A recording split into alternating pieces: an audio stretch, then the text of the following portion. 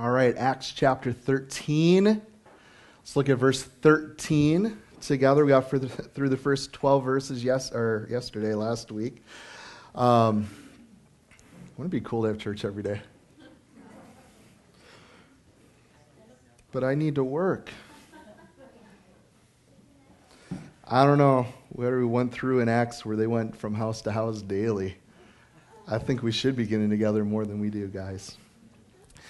Verse 13 of Acts 13 tells us this. Now when Paul and his party set sail from Paphos and they came to Perga of Pamphylia, and John, departing from them, returned to Jerusalem. But when they departed from Perga, they came to Antioch in Pisidia. And they went into the synagogue of the Sabbath day, and they sat down. So we see a leadership change take place here, don't we? We go from Barnabas and Paul to who? Paul and his party. And that's a party I'd want to be a part of, right? And we're going to see over the next few months all the stuff that Paul gets into, right? And we see John here, John Mark. He returns, he resigns, he defects from the mission, okay? And one of those things a lot of people are like, what a wimp. Okay, John Mark, why'd you do that? What's up with that? You know, well, he didn't like Paul. Uncle Barney was cool. I like him. He's an encourager, right? Son of encouragement. But Paul, man, this guy is bold. He's gung-ho. He's saying, if you're going to come with me, this is what you're going to do. I don't like that. What a wimp. But I also want you guys to be mindful at the end of Paul's life, sitting in Rome, about to be beheaded for his faith, who does he call for? John Mark. So obviously, guys, there's going to be those who wimp out. But when we wimp out, know that God's not done with you.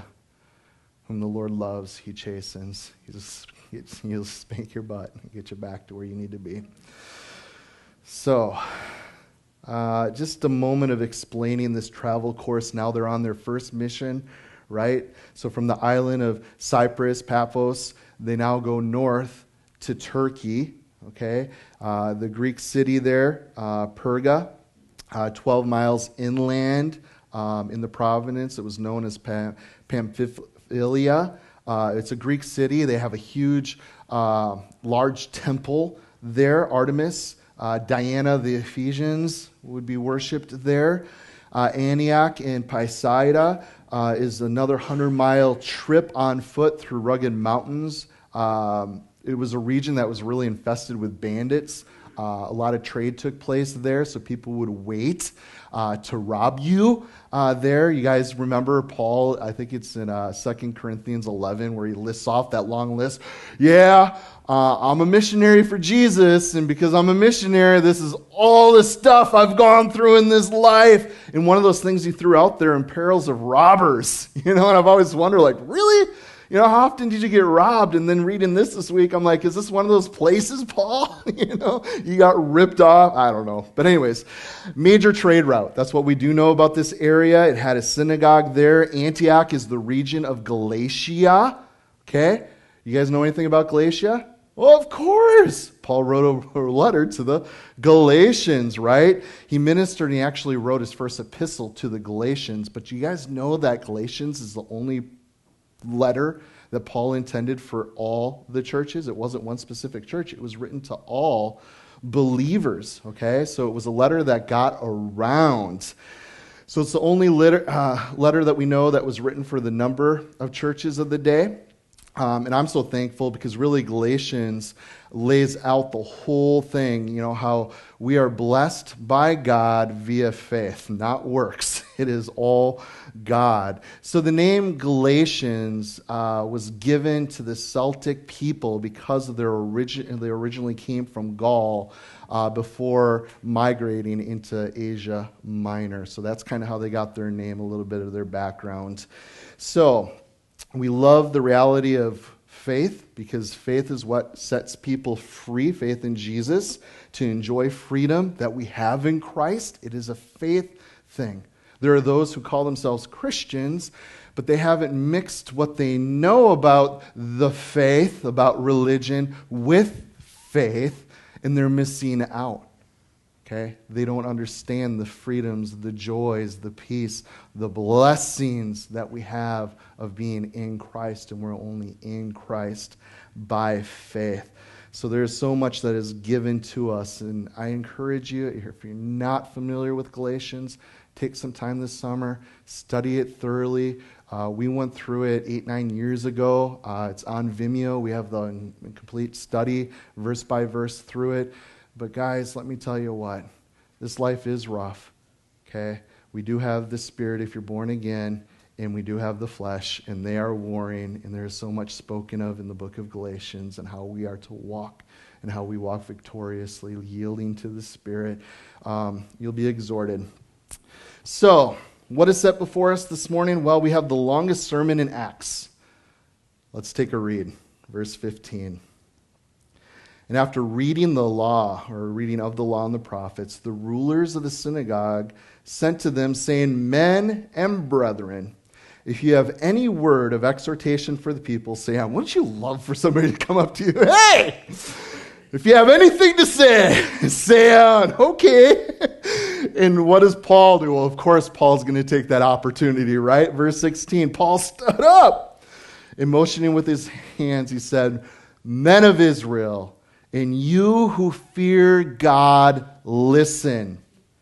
The God of this people, Israel, chose our fathers and exalted the people when they dwelt as strangers in the land of Egypt, and with an uplifted arm brought them out of it.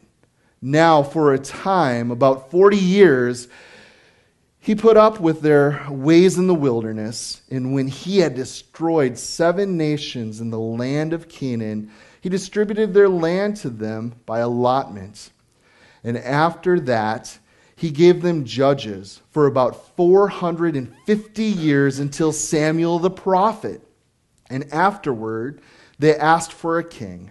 So God gave them Saul, a son of Kish, a man of the tribe of Benjamin, for 40 years. And when he had removed him, he raised up for them David as king, to whom also he gave testimony and said, I have found David, the son of Jesse, a man after my own heart, who will do all my will.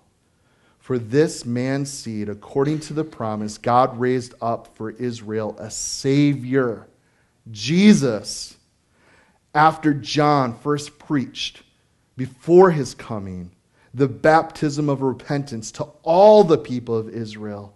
And as John was finishing his course, he said, Who do you think I am?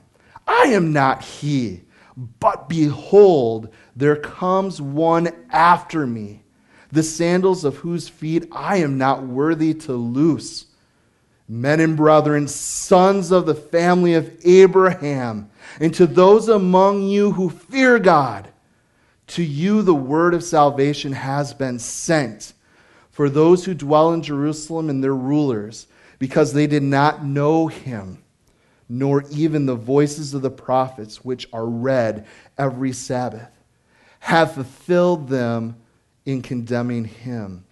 And though they found no cause for death in him, they asked Pilate that he should put him to death. Now, when they had fulfilled all that was written concerning him, they took him down from the tree, and they laid him in the tomb.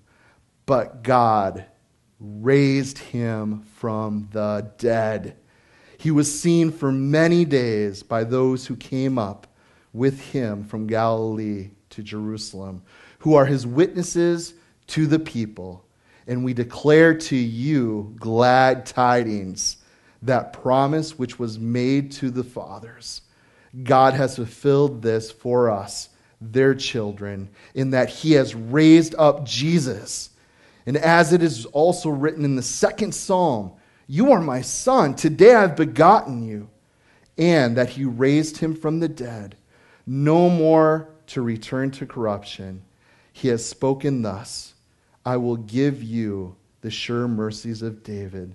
Therefore also, he also says in another psalm, You will not allow your Holy One to see corruption. For David, after he had served his own generation by the will of God, fell asleep, was buried with his fathers and saw corruption. But he, who God raised up, saw no corruption. Therefore, let it be known to you, brethren, that through this man is preached to you the forgiveness of sins, and by him everyone who believes is justified from all things from which you could not be justified by the law of Moses. Beware, therefore, lest what has been spoken in the prophets come upon you. Behold, you despisers, marvel and perish. For I work the works in your days, a work which you will by no means believe, though one were declared it to you. Wow! So to win the God-fearer Gentiles, Paul had to do a calculated risk here. How far can I go, knowing there are hardcore Jews here? How far can I take it? And I think he did a great job. Verse 17, I love this little phrase, an uplifted arm. I don't think any of us can even come close, even in our most creative imaginations that we may have of how mighty our God is, how powerful he truly is.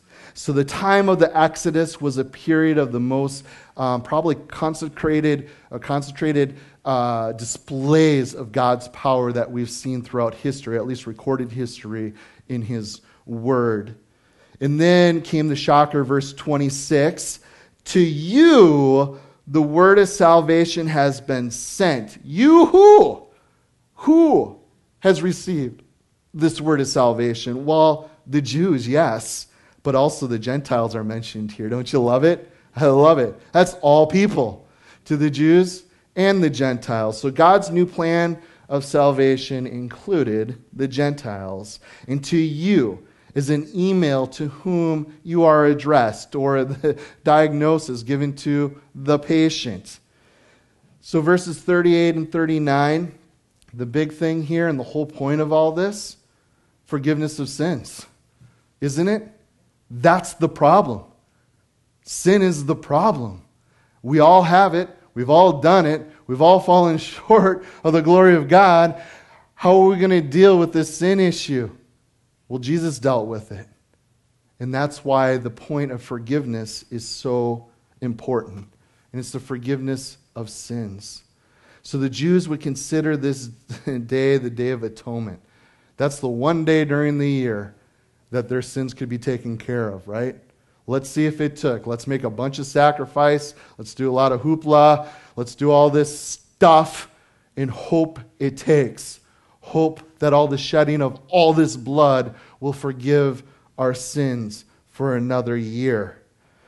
Well, never before defined, only typified by the sending away of the scapegoat. You see, the Old Testament heard a lot of sins being covered, right? Okay? It'll be covered. We can cover your sins. But them being taken away, that's unheard of. That can't happen. But that's exactly what Jesus Christ did for you and for me. Jesus saves us from the penalty of sin, past, right? The power of sin, that would be presently, and on the day, the future from the presence of sin. Jesus takes it away, and he saves us from it all, guys. Justified from all things, okay? Justified from all things. This is Christianity's most important theological truths. If you think about all the things that we need to know and understand, I think this is it, brothers and sisters. We need to understand what justification is, okay? Justification by faith. We're justified by believing, not doing. Religion, and every religion in the world teaches the opposite, doesn't it? There is one truth. There is one way. It is Jesus Christ. He has done it. We are saved by faith. It's not by works. Okay? Makes sense to me. Hopefully it makes sense to you. And really, justification is a legal term which implies full acquittal. I love it. I love it. Hey, let's get technical. Okay, let's lawyer up, okay? We got to make sure it's set in stone. Everything's legal. Everything's legit. It's going to hold up in court one day. Yeah, that's exactly what justification is. Because of what Christ has done, okay, you have been acquitted. You are set free. So this justification, it takes place. Once it takes place, it does not need to be repeated time after time. Your record is completely wiped clean, okay? Who can be justified? I'm glad you guys asked. Paul was perfectly clear by repeating it twice, both Jews and God-fearers, okay? So anybody, verse 16 and 26, he makes that very clear in his sermon. So everyone can believe. Don't you guys love that? Everyone can believe. If you don't believe that, you need to get to know your God, get to know his heart, get to know the word of God. Jews said the message of salvation was to keep the law, right? This is what we need to do. We're God's people. We got to do these things, keep these festivals, all 613 of these laws. Let's do it. Well, they couldn't do it. They knew they couldn't do it, and that's why I think these guys here, when Paul preaches this sermon, were so receptive, because they knew no matter how hard they tried, that it wasn't enough, that this message of salvation, man, this makes sense. Man, God does love us. He does care enough. He did that for us, and all we have to do is receive the gift by faith. And I love Paul's fulfilling his mission here, his call. You know, I wish I could have been there to see Paul's face that day, being able to preach that way and have this type of response. I want you to jump over to chapter 26. We'll be there in a couple months. But I want you guys, maybe a few months. But I want you guys to see here, he's really fulfilling his commission from the Lord. In chapter 26, verse 17, it says, I will deliver you from the Jewish people, as well as from the Gentiles, to whom I now send you, to open their eyes, in order to turn them from darkness to light, and from the power of Satan to God, that they may receive forgiveness of sins and inheritance among those who are sanctified by faith in me. So simple. And God is so faithful to send a preacher to preach the truth. And we need that today, guys. Yesterday, maybe it was really early this morning, I don't remember. I like charts. I kind of like visual things. You can throw out numbers at me. Oh, great. You know, give me a chart to look at. I understand that. And it just hit me, because here in America, the evangelical church, oh, that's what it was. I remembered where I saw it. I was looking, Veritas has a seminary out in California, and they're very heavy into apologetics. I like Norman Geisler a whole bunch. And I was just looking online for some classes. And the only reason I just brought that up, I want to encourage you guys, we're to be learners, okay? Take some classes online.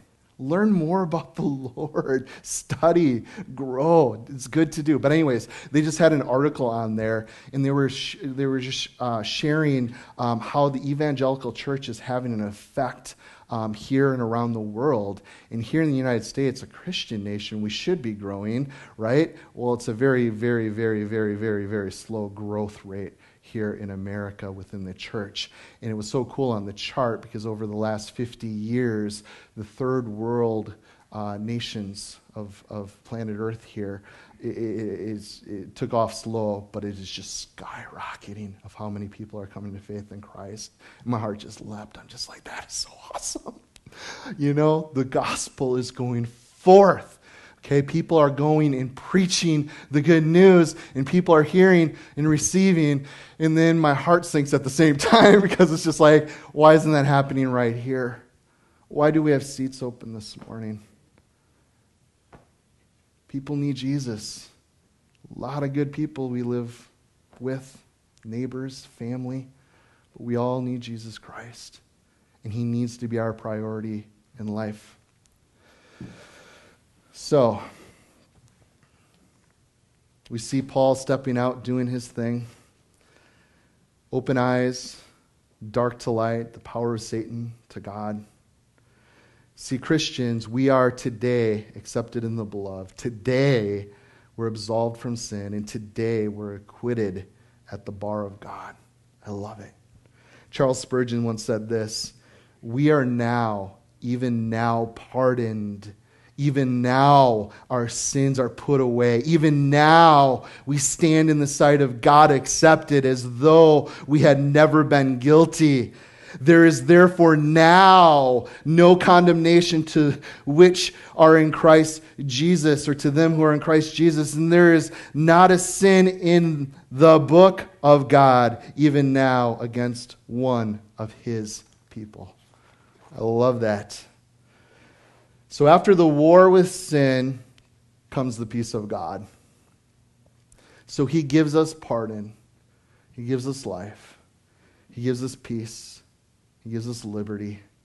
He gives us healing, cleansing, refreshment, comfort, and strength. I love it. I hope you love that truth. Let's read on. Verse 42. So when the Jews went out of the synagogue, the Gentiles begged that these words might be preached to them the next Sabbath. Isn't that so cool? Please come back, Paul. Please preach again. We want to hear it again. Do you guys ever feel like that? Man, what a great word. Pastor, can you preach the exact same sermon next week? And I'll bring all my friends. Everybody needs to hear this. Guys, it's all the same because it's all about Jesus. It's always good. Verse 43. Now, when the congregation had broken up, many of the Jews and devout proselytes followed Paul and Barnabas, who, speaking to them, persuaded them to continue in the grace of God. And then the next Sabbath, almost the whole city came together to hear the word of God. Wouldn't that be cool? Yeah, it'd be awesome. I'd be preaching from the roof, guys. We'd have to bring the speakers out and have speakers all around. Wouldn't that be cool? Just have thousands of people just come to hear the word of God. That would be so cool. I mean, we come together to get around stupid stuff, right? You know, we can pack out stadiums for what? You know, it's fun to watch, but it's not life-giving. It's not everlasting. There's no truth in it because it could have been a fluke. They shouldn't have won. How did that happen? I don't know. That's the world. It's messed up. It doesn't make sense. But God makes sense. Okay, he's profound, but he's simple. And the gospel is so simple, guys. And we get to share this profound message, the good news with this world. Anyways, what verse was I in? You guys get it. 44. So on the next Sabbath, almost the whole city came together to hear the word of God. But when the Jews saw the multitudes, and they were filled with envy and contradicting, blaspheming, they opposed the things spoken by Paul. And then Paul and Barnabas grew bold and said, it was necessary that the word of God should be spoken to you first. But since you reject it, and judge yourselves unworthy of everlasting life, behold, we turn to the Gentiles. For so the Lord has commanded us. I have set you as a light to the Gentiles, that you should be, or that you should be for salvation to the ends of the earth. Now, when the Gentiles heard this, they were glad. They glorified the word of the Lord. And as many as had been appointed to eternal life believed. And the word of the Lord was being spread throughout all the region. But the Jews stirred up the devout and the prominent women and the chief men of the city, raised up persecution against Paul and Barnabas, and expelled them from their region. But they shook off the dust from their feet against them and came to Iconium. And the disciples were filled with joy and with the Holy Spirit. Love it. think we see this today. The whole city can come out. Many can receive. Many want to believe. Many want to honor God, to do what's right. And there's only a few stinkers out there that can mess up things. I mean, wouldn't it have been cool if Paul and Barnabas could have been there for a while to disciple, to continue to teach? You know? I mean, God was definitely in control. I know he was faithful to those people. But it only takes a few stinkers to ruin everything. And that's what I see in our day and age. Just because the people who have the media today don't like truth, don't like God, it's affecting the whole and ripping off the whole. All right, I'll get off that soapbox. We'll get on another in a second. Verse 47, the purpose here, I've set you as a light. Isn't that cool? I hope each and every one of you who is born again of the Spirit of the living God, okay, that you grasp this truth, okay, that you are set as a light to your family, where you work, to your neighbors, to this community throughout the valley. When you take a road trip this summer, you are a light for Jesus Christ. So let's take this personal, guys. Let's make this personal. Great, Barnabas and Paul, glad you guys were. No. All believers are, amen? He's called us to be what? Salt. What does that do? It leaves people thirsty. That's what I want to do. If I have an encounter with somebody, I hope to give them a little bit. Sometimes I get bummed out. Man, I didn't give them the whole gospel. They didn't get saved yet. Well, maybe I just made them thirsty that they come back. They want some more. That's okay. We're called to be salt and also light. What does light do? Well, it helps people see what's the reality of the darkness. A little bit of light, reveals a lot. So, may they see the lack of darkness in your life. Reason, so we have the purpose in 47. We also have reason here for salvation to the ends of the earth. Let's also take that personal. Last week we talked about missions. I encourage you, if you missed the study, grab it, listen to it online. You'll get stirred up for missions. I'm so glad most of the books went that we had, but on the back shelf here, we have some resources, biographies, brothers and sisters' stories about missions. Take them home, read them to your kids, get stirred up.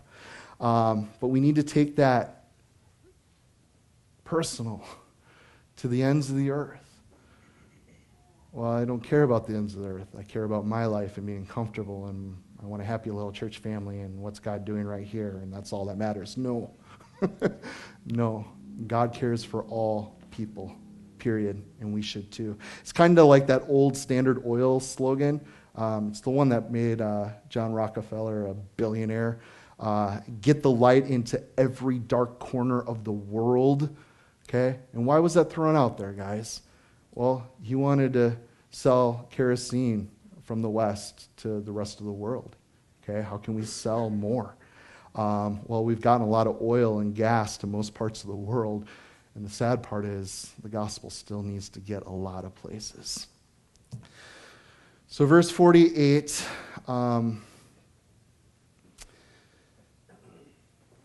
let's read it.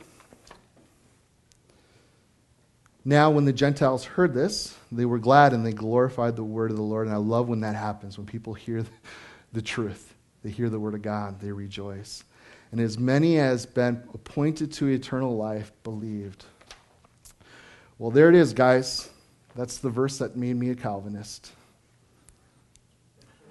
Calvinists actually believe that it's this one verse that proved to them this doctrine's true. One verse. It grieves me, guys. And one of the things I want you to understand, if you're a Calvinist, I love you. We can have fellowship. I have fellowship with brothers who are Calvinists. Many of them don't want to talk. That's a bummer. I think in humility it is good for us. If we're full of the Holy Spirit, we'll be speaking to one another. We'll have conversations. We should have conversations. We should talk Scripture. We should study. Iron sharpens iron. So, one of the things I want you guys to know about the teaching of sovereignty, of election in Scripture, it is good to always consider context. And it is very important, guys, to understand when election is spoken of in the New Testament especially, guys, all over the New Testament, it's speaking about a corporate group of believers. It's a whole group. It's not an individual thing. This is how I personally get saved and one personally gets saved. It's a group thing. So context is huge because as we just read here, actually I want to read something to you guys first. A great argument that I read in Henry Alford's commentary a few weeks back. As many as were discipled is how he puts it. I just want to read short. He says, the meaning of this word must be determined by the context. And I absolutely agree because a lot of the Calvinists, some great men of the faith who want to be staunch in that theology, like a James White. You guys know on his signature Bible on the outside, he has Acts 13:48. Like that's the one verse I'm going to be as a Calvinist. I love this because how Henry Alford translates this verse. The Jews had judged themselves unworthy of eternal life. So that's the context. The Gentiles, is as many were disposed to eternal life, believed. Okay, so as many who were set in position for eternal life believed. And I like how he put that. Because if you actually look into it and you go to the most authoritative lexicons that we have out there, none of them use the word appointed. None of them. So for someone to camp out on one verse is a dangerous thing to begin with. Okay? And secondly, guys, we need to study to show ourselves approved. Just because something's translated into English in a way that we think is good and fits what we may believe, no, there's some hard scriptures that we need to take the time to dig in, to study thoroughly what is actually meant there. So it also can be meant as to set in position, okay? And I don't even think this whole passage is actually even referring to election at all. Again, you guys just read this sermon with me. We have the context of it. The context, it must be contrasted with verse 46, which we just read. We have these Jews judging themselves. They're jealous, and they're saying of themselves, which if you actually look in the Greek, is a passive verb. They were unworthy. They were choosing to reject the gospel, okay? And it says here, as many as were set for the test passed it. That's how a lot of these lexicons translate this verse. So, I think it's interesting too, if you guys study Greek at all, the koine phrase seems to imply free will over sovereignty. And what I think is kind of funny, a lot of you guys are familiar with John Piper, of all people. What I just read to you from Henry Alford, he actually sings Alford's praises. He says, when I am stumped with a grammatical or a syntactical or a logical flow of Paul, I go to Henry Alford for most answers. He comes closer more consistently than any other human commentator to asking my kind of questions. And it's a bummer, guys, because when we hold, and I'm not just talking about Calvinism now, I'm talking about anything. When we hold to a bad theology and we're willing to twist other scripture or ignore other scriptures to continue to hold to something that we want to believe so badly, we're going to be willing to say, hey, even this man that I would trust, was spoken into my life, he says, he doesn't agree with my bad theology here, therefore, forget what he says. I think we're called to study to show ourselves approved, guys. Dig in. Look into things. And it's a bummer that there's a lot of Calvinists today that hold to presuppositions that they have as they study the scriptures. They can't go in, the whole. And you guys know my conviction. We want to study the whole counsel of God. For you guys who don't even know what this is about, praise God. Praise God. But it's something that's ugly. It's something that's divisive. Personally, I haven't seen a whole lot of good fruit come out of the Calvinist camp. I just see a lot of division, a lot of pride. I've never, ever met a single person who's come to the conclusions of Reformed belief in that way from a person who just studied Scripture. Every single person I know who's a Calvinist and has spoken with me has come to be a Calvinist because they read so-and-so or a DVD was given to them. It wasn't Bible study that led them to those conclusions. So just a few things off the top of my head that I'd like to share with you guys just from the Scriptures and some of the conclusions that I have found, because I'm not an Arminianist either, okay? And you guys may be an Arminianist. I love you. We can have fellowship. We can sit down and talk, just like any Calvinist brother, okay? And that's one of those things, guys. We need to be in a place where we're willing to have conversations and to talk with one another. Some of you guys might be like, why aren't you an Arminianist? To be honest, I have a problem with taking any man's name upon a doctrine, okay? I don't know what I am. If after sharing with you guys a little bit right here, you're like, oh, there's actually a name for you, Landon. I don't want to know it. I don't. I've been totally okay just believing what the Bible says. And everybody will say, whoa, I believe the Bible. I believe the Bible. I want to share some scriptures with you guys because the one thing is I can't ignore the Word of God. Arminianists, the one thing they will do that a Calvinist does is they both have to ignore Scripture to conclude what they have come to believe to be true. Just a few scriptures. 1 Peter 1:2, talking into the sovereignty of God, which I do see in Scripture. I absolutely believe. We here at Freedom Fellowship believe that God is sovereign. We see it throughout Scripture. In 1 Peter 1:2, there is the elect according to the foreknowledge of God. Deuteronomy 7, verses 6 to 8, the Lord your God has chosen you to be a people for himself, a special treasure. And you guys might be like, that's really cool. God's chosen you. Yeah, there's a blessing in the doctrine of election. Where a Calvinist will take it, though, is God he doesn't choose he didn't really die for everybody. John 3:16, for God so loved the world. World doesn't really mean what you think it means. It's actually only talking about the elect. So we say it, but we don't really believe that God really loves everybody because he hates people and he didn't really die for everybody. If a Calvinist is honest, that's what they believe, and that is sick. It is twisted. It is not the gospel.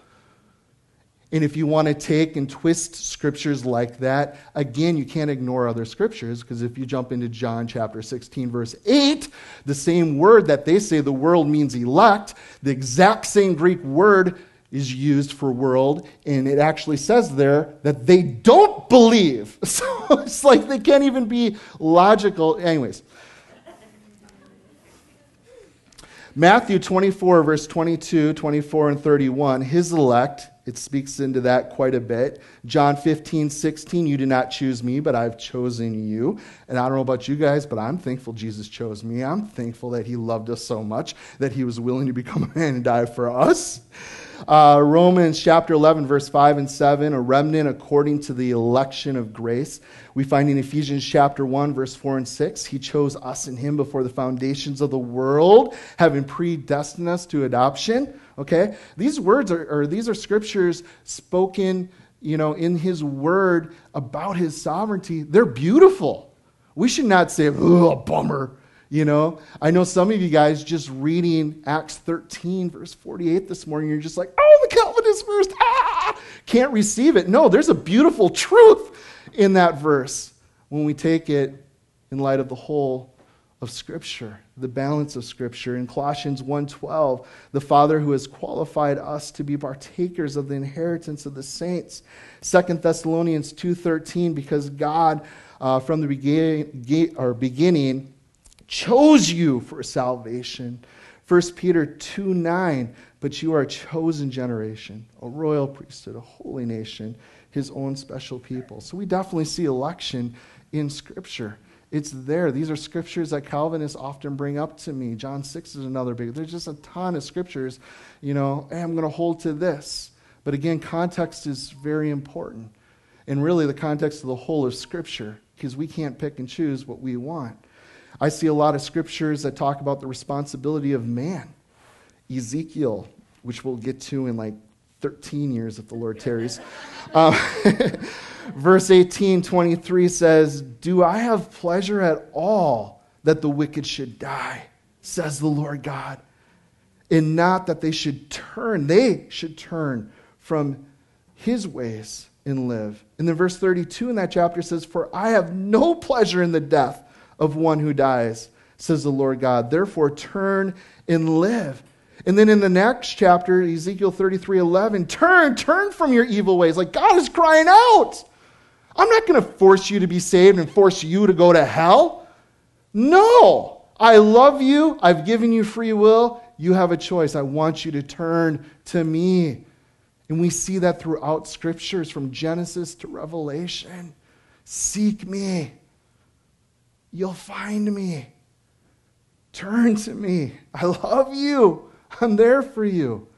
That's all over Scripture, guys. In Matthew 11:28, all you guys know that Scripture, "Come to me, all you who are burdened and heavy laden," right? He says, come. That's you and you. He's not, "I'm going to come and force myself upon you." Calvinists believe that. It sounds like rape to me.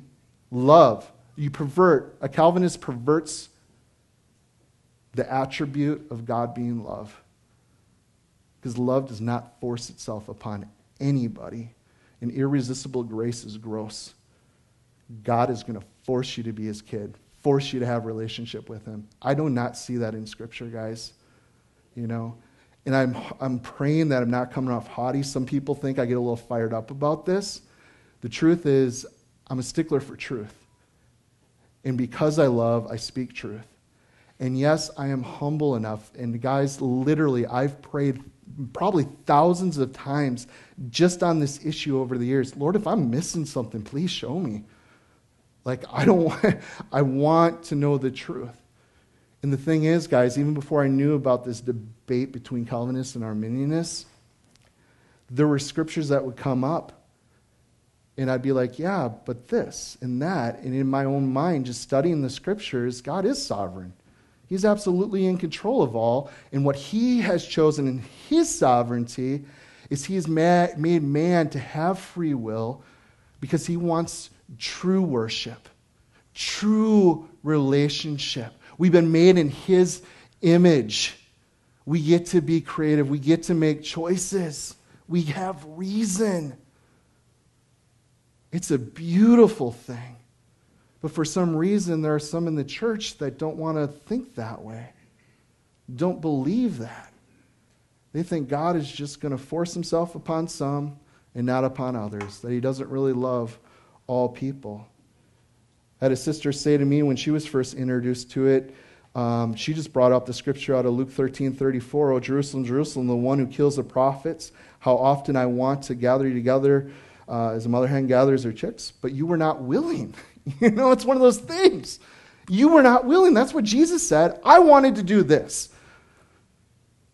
Well, if God was cruel and unloving, yeah, do what I want. You're mine. You're not. You're going to hell. But no, he loves us all. That's what the Bible teaches.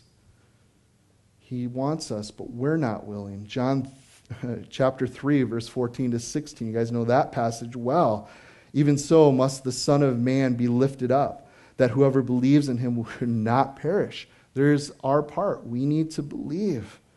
John 4:13, "Whoever drinks," Acts 2:21, "and it shall come to pass that whoever calls on the name of the Lord shall be saved." Romans 10:8 through 13. "If you confess with your mouth the Lord Jesus and believe in your heart, then you will be saved." Calvinists believe that, hey, God will force you to be saved. His Holy Spirit will come into you, and that's how you're able to believe. Well, I see in scriptures, we believe we're born again. That's when the Holy Spirit comes. And we'll also believe that the scriptures are very clear that the grace of God, okay, we are saved by grace. Calvinists believe that God forces his grace upon people. That's how they get saved. Well, Titus 2:11 and other passages in the Bible say that grace of God has appeared to all men, teaching us. We see in John 16 that the work of the Holy Spirit is to what? To convince or convict the world, every single person, of sin. To show us that we need a Savior. So he's not just picking some who get his grace. The Bible teaches his grace has appeared to all people. Now it's on us if we're going to respond. Even in the book of Romans, don't we see that? Creation itself testifies. God has put things out there, even for a person who's not born in a setting where they may be exposed to the gospel. God still gives opportunity for a person to come to know him. We can't put God in a box and say, this is just how it's going to happen. He is big. He is all-powerful. He is sovereign. And in his sovereignty, he is making himself known to all people. Our problem is many of us don't want anything to do with him because we're prideful. We want to do our own thing. We want to be our own God. We reject him. So, a lot of other scriptures. 2 Peter 3:9, if you're taking notes, the Lord is not slack concerning his promise, as some count slackness, but he is long-suffering towards us, not willing that any should perish. What? What does a Calvinist do with that? Well, they actually have a lot to do with that. And that's the thing that I have a hard time with. When you tweak the scriptures. Arminians do the same thing too, guys. When you take things out of context, you start tweaking scriptures to fit your presuppositions, you're going to be in trouble. We guys need to stay humble. We need to keep studying. There is safety in a multitude of counselors. That's one thing I love about being here at Freedom Fellowship. We're going through the entire Bible. Okay? It'd be very easy to pick here and there and study this and that and end up with some goofy doctrine. But when you just sit back and you're prayerful, and you're honest, you're logical, and you study thoroughly, you find beautiful balance in Scripture. Is it man's free will, or is it God's sovereignty? Both are taught. God is God. I'm going with the flow. Pretty simple. And there was a paradox before I knew about the whole Calvinist, Arminianist debate that was out there that I concluded personally as a young man. And as a young man, the first Christian author I was turned on to was C.S. Lewis. A lot of you guys are probably familiar with him. And there's a lot of debate around him. Was he a Calvinist or wasn't he? I hate that people say you have to be one or the other. First of all, who says that has to happen? It doesn't make any sense. Anyways, won't get down that rabbit trail. But I do want to share with you guys some apparent paradoxes that I see in Scripture. And it just makes sense to me. Acts 2:23 says this, him being delivered by the determined purpose and foreknowledge of God, you have taken by lawless hands, have crucified and put to death. So did you guys catch that? There was something that was determined. It was according to the foreknowledge of God. He knew how things would shake out. He knew that his own people would reject him. He knew that he would be crucified. And he knew what the crucifixion would do, how people would be forgiven, how salvation would happen. But it was according to what? His foreknowledge, it tells us. In 1 Peter 1, verse 1 and 2, the elect according to the foreknowledge of God. Again, if you're one of his kids, did God know that would happen? God's outside of time, absolutely. But again, the scriptures are here that talk about the foreknowledge. If these scriptures weren't here, we might be having a different conversation this morning, but they're there. And this is one of the things in my early walk that really kind of grabbed me, the Holy Spirit, because there was a little bit of questioning going on, and that just settled it in my spirit. Just like, yeah, God knows. His heart is that all would come to salvation. That's the heart of our loving Father. That is the message of the gospel. A Calvinist would say it is not. But that is what the Bible declares, period. In Romans 8:29, for whom he foreknew, he predestined. Okay? Romans 11:2, God has not cast away his people whom he foreknew. Ephesians chapter 1, verses 11 and 12, in him also we have obtained an inheritance, being predestined, that we who first trusted, so there, okay, trusted in Christ, should be to the praise of his glory. Romans 11:33 and on, oh, the depth of the riches and the wisdom and the knowledge of God, how unsearchable are his judgments past finding out. There are things that are so beyond us. Okay? I don't understand how salvation always shakes out. How can one in a family raised in the same household come to know Jesus and a sibling doesn't? I don't know. How can someone who's born in the Middle East doesn't even have a chance to hear the gospel, come to a saving knowledge of who Jesus is, and someone born in the States here in a pastor's home, church every day of his life growing up, end up rejecting? I don't understand that. All I know is God loves every single person, wants every person to know him, and we either receive that gift, the gospel message, or we reject it. It's pretty clear. Matthew 28, verse 18 to 20, make disciples of all nations. Why would that be the Great Commission? Why would God call us to go if he was just going to save people anyways? Okay? And to be honest, guys, I have some Calvinist friends that love the Lord. Our hearts connect. Where do I get to know people? In prayer. And the prayers from my Calvinist brothers are so evangelical, so lined up with the gospel, but their theology they spout out of their mouth is saying otherwise. I personally don't get it. I asked one of them one time. He's like, I know. I know. But he's a humble enough brother to get together and pray because he wants to see people to come to know Jesus. Why do you even pray? Why do you even care about evangelism if God's just picking people anyways? Well, it's for the glory of God. And that's the thing that bums me out. Because there are a lot of Calvinists, a lot of Reformed movements that are leading a lot of people to Christ. The gospel is being preached. People are believing. But I don't see how a heart can be truly connected to the gospel if you're sharing with somebody, hey, do you know that God loves you and that he died for your sins? Let me tell you about Jesus and how salvation works. And you can be justified, redeemed. You know, God loves you, when I'm really thinking maybe he doesn't love you. Maybe you're just damned for hell and I'm just wasting my time right now. And, oh, you're not responding. Screw you. I'm done with you. Let's move on to someone else that might be elect. Okay, I could be totally judgmental in that assessment, but I'm logical. I'm real. If I was a Calvinist, that's how I would roll. I probably wouldn't even walk with the Lord if I was a Calvinist. Okay? My first youth girl, I did youth ministry for many years. Eric Allen used to be in that group many, many years ago. I was youth leader. We had one girl and like 5 or 6 young boys in this group. She loved Jesus, started a Christian band, walked with the Lord, went to Bible college. Someone came into her life, began to teach this Calvinism thing, and she was so real. She was just a real truthful gal. I mean, you guys know, a lot of you guys know who I'm talking about and stuff. But she just heard this. For some reason, she chose to believe it because, hey, look at all these Calvinist authors out there. They're very intelligent. They're very smart. They wear suits and ties all the time. I actually wore this on purpose today just in case some of my Calvinist friends are watching.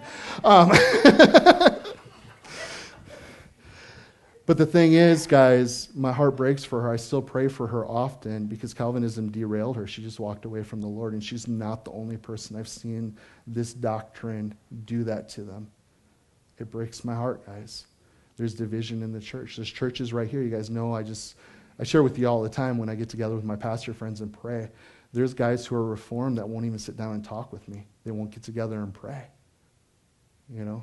And it's just like the division that's brought, it's a bummer.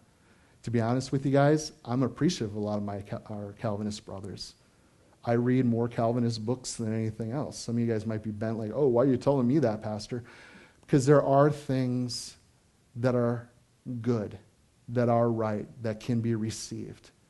But I would encourage you guys, and this is how we flow at Freedom Fellowship here, we want to teach you the truth. We want to teach you the Word of God, the whole counsel of God, that when counterfeits do come, you're going to recognize it right away and say, hey, that doesn't line up with the whole of Scripture. But all this other stuff I just read in this book was great. I can receive that. And that's where I want to really encourage you guys. Study the Word, know the Word of God. But we also have a lot we can glean. And I'm going to be talking about that in 2 weeks from now. It's actually going to come up in our passage in Acts because there are fractions, divisions within the body of Christ. And just to throw away everybody, shame on us, especially if it gives us opportunity to have relationship with others and speaking. Anyways, Luke 24:46 through 47, Mark 16:15, 2 Thessalonians 2:13, 14, John 20:21. I also send you. God has a heart for us to go to preach the gospel. And I'm going to conclude with this, Deuteronomy 29:29. The secret things belong to the Lord. Secret things belong to the Lord.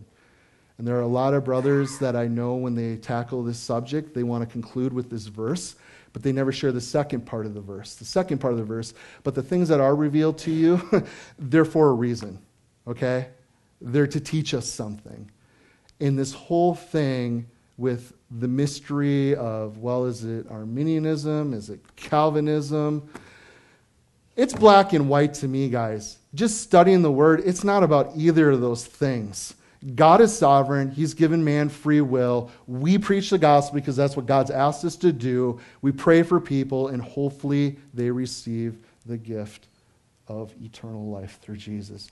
It's simple. It's not a mystery. It's not a secret thing. It is what's revealed to us, and God has commissioned us to go share it with others. So, let's go back to Acts 13. I wasn't sure this morning or not if I was going to speak into that, but it is affecting our church personally.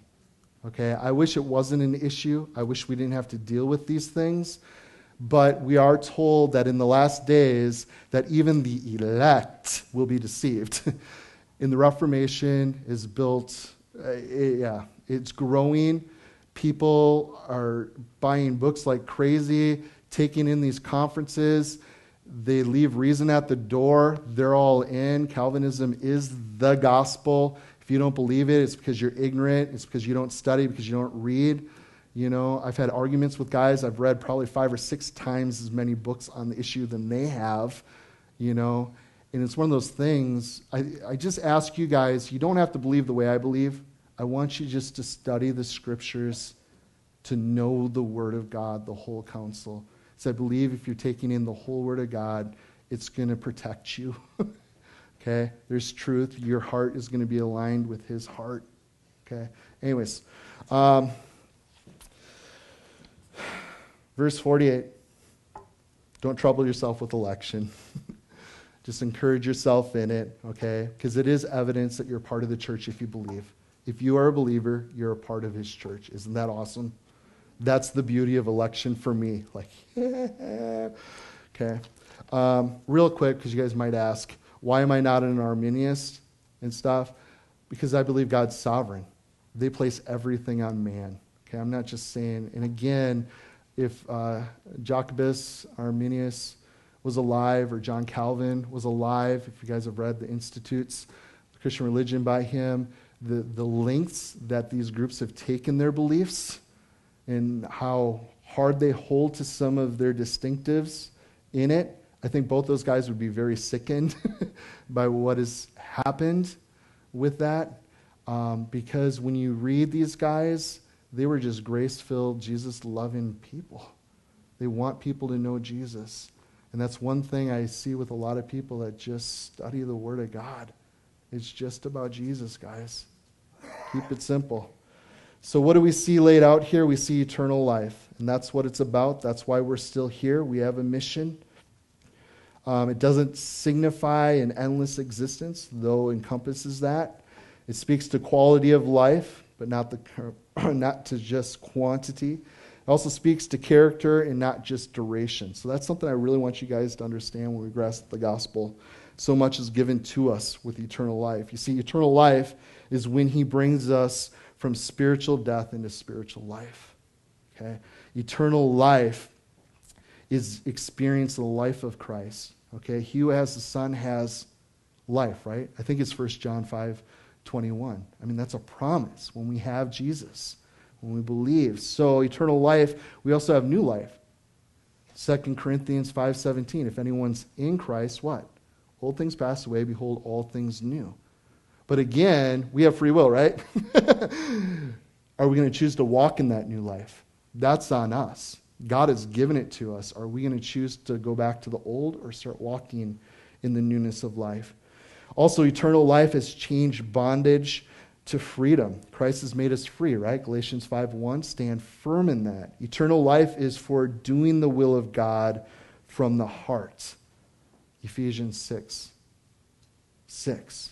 We get to do the will of God. A verse I like to throw out to Calvinists, I'm sorry, my head just keeps going to go back there. But in John 7:17, anyone who wills to do the will of God. Chew on that for a little while. That's what we see throughout Scripture.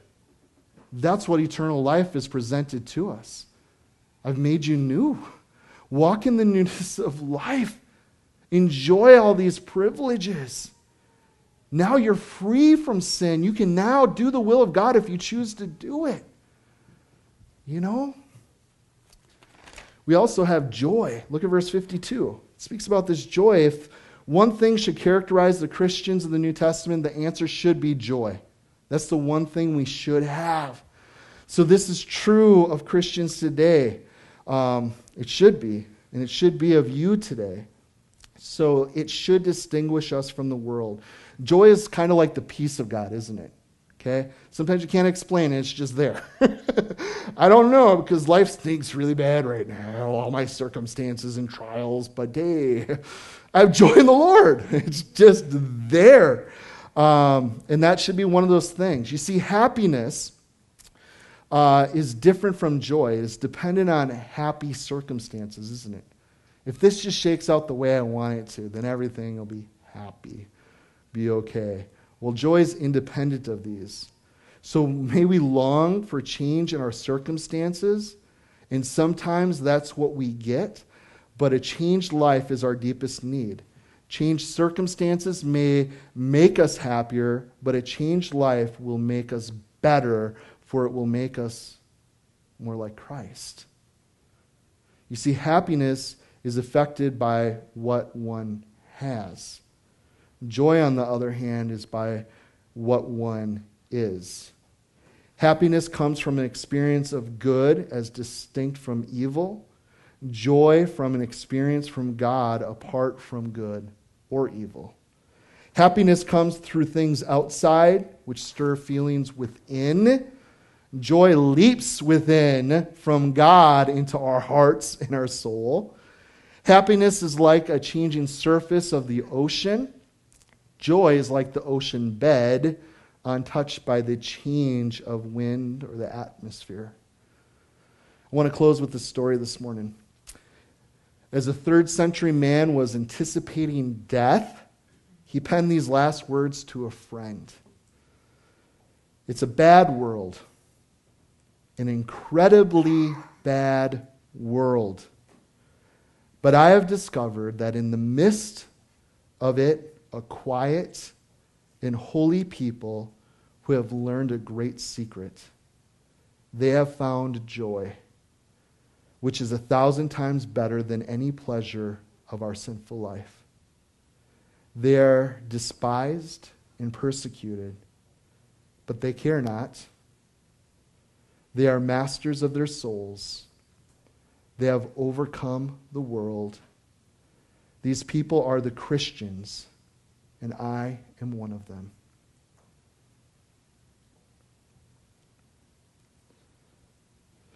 So when you're experiencing joy, guys, don't forget to tell your face to smile. Our memory verse was Psalm 16:11. In your presence is fullness of joy. At your right hand are pleasures forevermore. Let's stand.